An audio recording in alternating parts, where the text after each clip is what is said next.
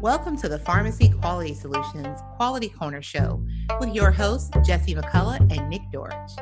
We will talk quality of healthcare and explore what that actually means.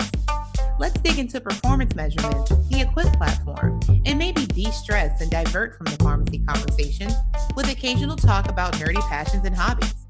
Without further ado, here's Jesse and Nick. Hello, everyone, and welcome to the Pharmacy Quality Solutions Quality Corner podcast. I'm your host, Jesse McCullough, and as always, I'm joined by Nick Dorich. Nick, how are you doing today, my friend? Happy to be back for another episode, Jess. Thanks for asking. Hey, to the listeners, we're actually taking a day. We are actually on site at some meetings in Pittsburgh, and we have so many members of the team here that we just want to bring to you to introduce. This episode is not going to be an exception. We may not release these in the order in which we record them. And we may also not release this episode at all because we are in Pittsburgh and the weather is unusual in December. No more do we hit the record button than torrential downpours start on the roof. So we hope that that's not too distracting for you if you can hear that with us today. But in today's podcast, we want to talk more about quality in pharmacy and healthcare, and as an additional way that we interact with pharmacists. And one of the ways we do that is through our Equip platform. And Nick, you've been around, you've been with Equip for a long time. What are your thoughts? Yeah, we started this series about PQS and about quality measures and how pharmacists can use this information and this data. But somebody has to use that data. We have to get people involved. And as we were game planning and figuring out, well, what do we talk about next in this series? It kind of, hit me and us in our conversation. We need to talk more about the people and the interactions that go to that. So I think with that, we need to bring in some of the other members of our staff, particularly some of the people that are interacting with pharmacists day in and day out. So I think for today, let's bring on Amanda. All right, very good. We're going to bring in and introduce you, the podcast listener, to Amanda Maluhi. Now, Amanda is our customer support specialist. And just so you know, whenever you log into Equip or you're on the Equip page and you see that support button in the corner and you click that and you send your message off, there is an actual real life human being on the other end of that. And that person is Amanda. She will respond to you and she interacts with you. And we're so happy to have her. So Amanda is here in the studio with us this afternoon. So Amanda, welcome. Thanks for having me here. I was really excited to have the invite. Well, absolutely. We could not be doing this podcast and be interacting with our pharmacy friends out there and not include you because you arguably spend as much time, if not more, than anybody else in the entire staff communicating with pharmacists. You do that on a daily basis. And I think we can use that as our jumping off point here today. We'll just jump right into some questions. What do you like most about working with pharmacists? Good question. So my absolute favorite thing about specifically my role in this company is I love to call pharmacists and talk to them on the phone and walk them through the process of how to improve their scores in Equip, to measure confusions, to how to even log in. I've helped with that over the phone. My favorite part is just those aha moments. And I kind of work until I can get those. And if I can't get those, then I'm not going to be happy with it. So then I have to triage it somewhere else till we get that moment. And that's kind of what I like the most about working with pharmacists is that they ask a lot of questions. They're very to the point and direct. And that makes it much easier for me to do my job. So it's all around a very good experience just learning those things. So I'm sure many of our pharmacist listeners are probably nodding in agreement around the description for how pharmacists act. And while every pharmacist is different, and I know myself, I went to one school, Jesse, you went to a different school, but I think as you and I have just talked, we notice similar traits across many pharmacists. It's certainly a certain mindset. And we're going to talk more about that, I think, with some of these details. But Amanda, you've been in your role for the company now for quite a while. And through that time, it's been, different months, different times of the year, pharmacists have different ideas, different thoughts, or just programs have changed. So with that consideration, I think I'd be interested to hear, what have you seen pharmacists do that have changed their approach to quality improvement and how they utilize some of this information? Sure. So I get a lot of questions on, usually when people first open up their Equip platform, they look at it and say, well, what do I do now? And it's usually in those moments that you know that they probably need a little bit more help because maybe it's not as intuitive. It depends on where they're coming from. So it really, they change in the sense that some are more interested in the outliers themselves and working on those outlier lists. Some are more interested in specifically like the plans and Humana working with the My Programs tab, which both are different approaches, good approaches, but it really varies on the pharmacist, on the pharmacy, the needs of the patient, the outcome.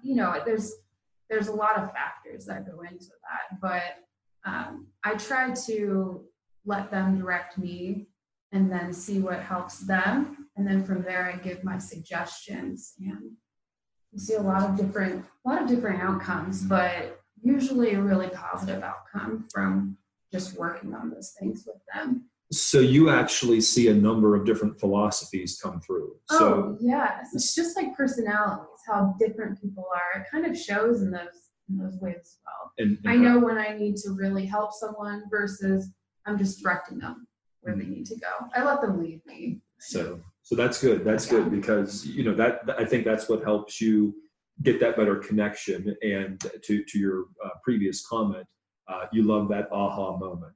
And while you don't get to see it, you at least get to hear it. And those of us that have had aha moments, right, with patient care, for those of us that are parents with childcare, wherever it turns out to be, that's to me, that's one of the biggest highs you can get is being able to help somebody, to turn the lights on for somebody and to hear somebody say, "I see." Right? To me, that's tremendous. So Amanda, we have you here, and this is a different format, right? Normally, you're communicating with a pharmacist or a pharmacy one-on-one, but in this environment, you have the opportunity to just address a number of pharmacists and a number of pharmacies all at once. And I think I would be remiss if we didn't give you the opportunity here on this platform. From your perspective, what would you provide as a best practice or something that you see the best pharmacies, what are they doing to improve? Yeah, so the best pharmacies are usually the ones that are sending me the most questions. That is definitely, that means that they're engaging with the platform the most, and we love the questions because then we know what are they asking, what are they confused with. But the best practice that and in my experience that I've noticed is typically those who are working down their outliers, like with the actions tab, they often use those lists so that they can keep up and figure out month to month what is going on with this outlier. Why are they an outlier? Or if they notice a new one, they'll know that they're new because they're not completed in their list, so they can take action as soon as they hit the list. I think keeping up with those, as well as understanding the measures themselves and what are we measuring, because you see cholesterol, PDC, but what does that mean? And that matters. What are the exclusions? Those things matter. And the pharmacists who take the time to read those things, to look at the videos, to engage with us because we are a resource, I think those are the ones that really tend to do better on Equip than maybe some others that maybe aren't as involved in Equip and aren't as keen on asking for the help that they might need. So based on that description, I'm thinking that some of those pharmacies that utilize those best practices may already have you on speed dial. Some definitely have my phone number, and that's absolutely fine because I like to talk, so it's absolutely fine.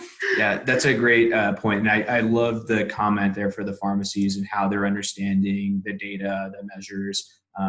We talk a lot about it internally or even with pharmacies, right? Where if they don't look at it for 2 or 3 months, there's a lot that you can forget in 2 or 3 months. A lot changes. The easy example that I give is just, okay, right now it's, football season. right? If you don't pay attention to football season in 2 or 3 months, that would be, before the season in this case, the teams you thought at the beginning that were going to be good, very different than what they are now 3 months into the season. And quality measures are a lot of the same way. If you don't pay attention to it for a while, the adherence for those patients can change. The factors impacting it can change a lot. So that's really a great point, Amanda. And I love that there's that realization that we get from pharmacies that makes a difference. So I think what we're going to look at, and this is something where we may get into it as far as a talk here for the three of us, but final question that I have, and Jess and I are both pharmacists. You are not. And that's perfectly fine because we love pharmacists. Pharmacists do a lot of great things, but we have a specific skill set.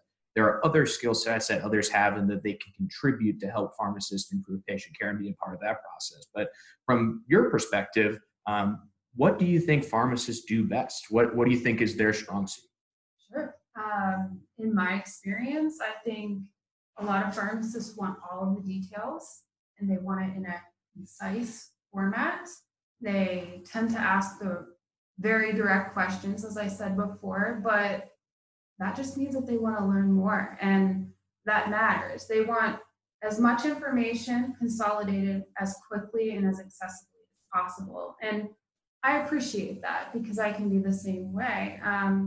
In addition to that, and this might be a little bit of a generalization, but I've noticed that they care a lot about their QIP scores. They care a lot about all the things that we do.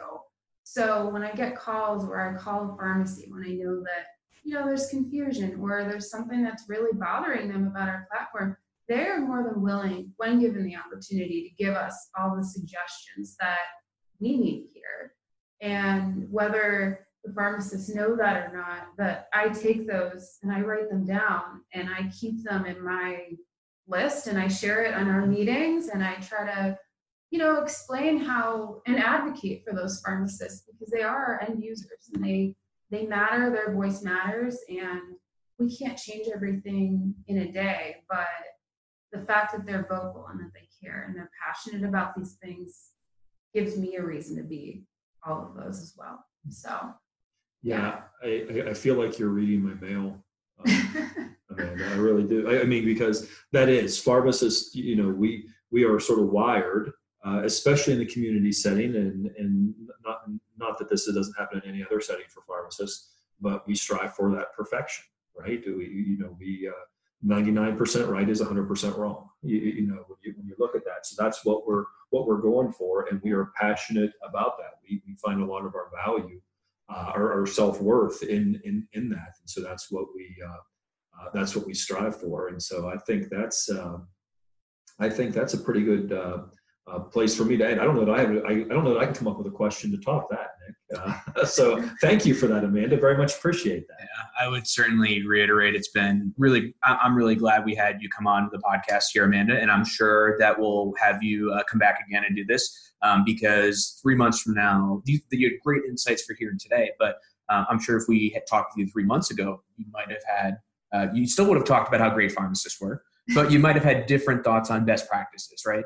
And if we do it in 3 months from now, there may be new best practices, right? There may be new common questions. So from my perspective, really appreciated having you on, and we'll look forward to having some of your insights the next time we have you on board. Absolutely. It was my pleasure, and I appreciate working with pharmacists and everything they do to improve patient care.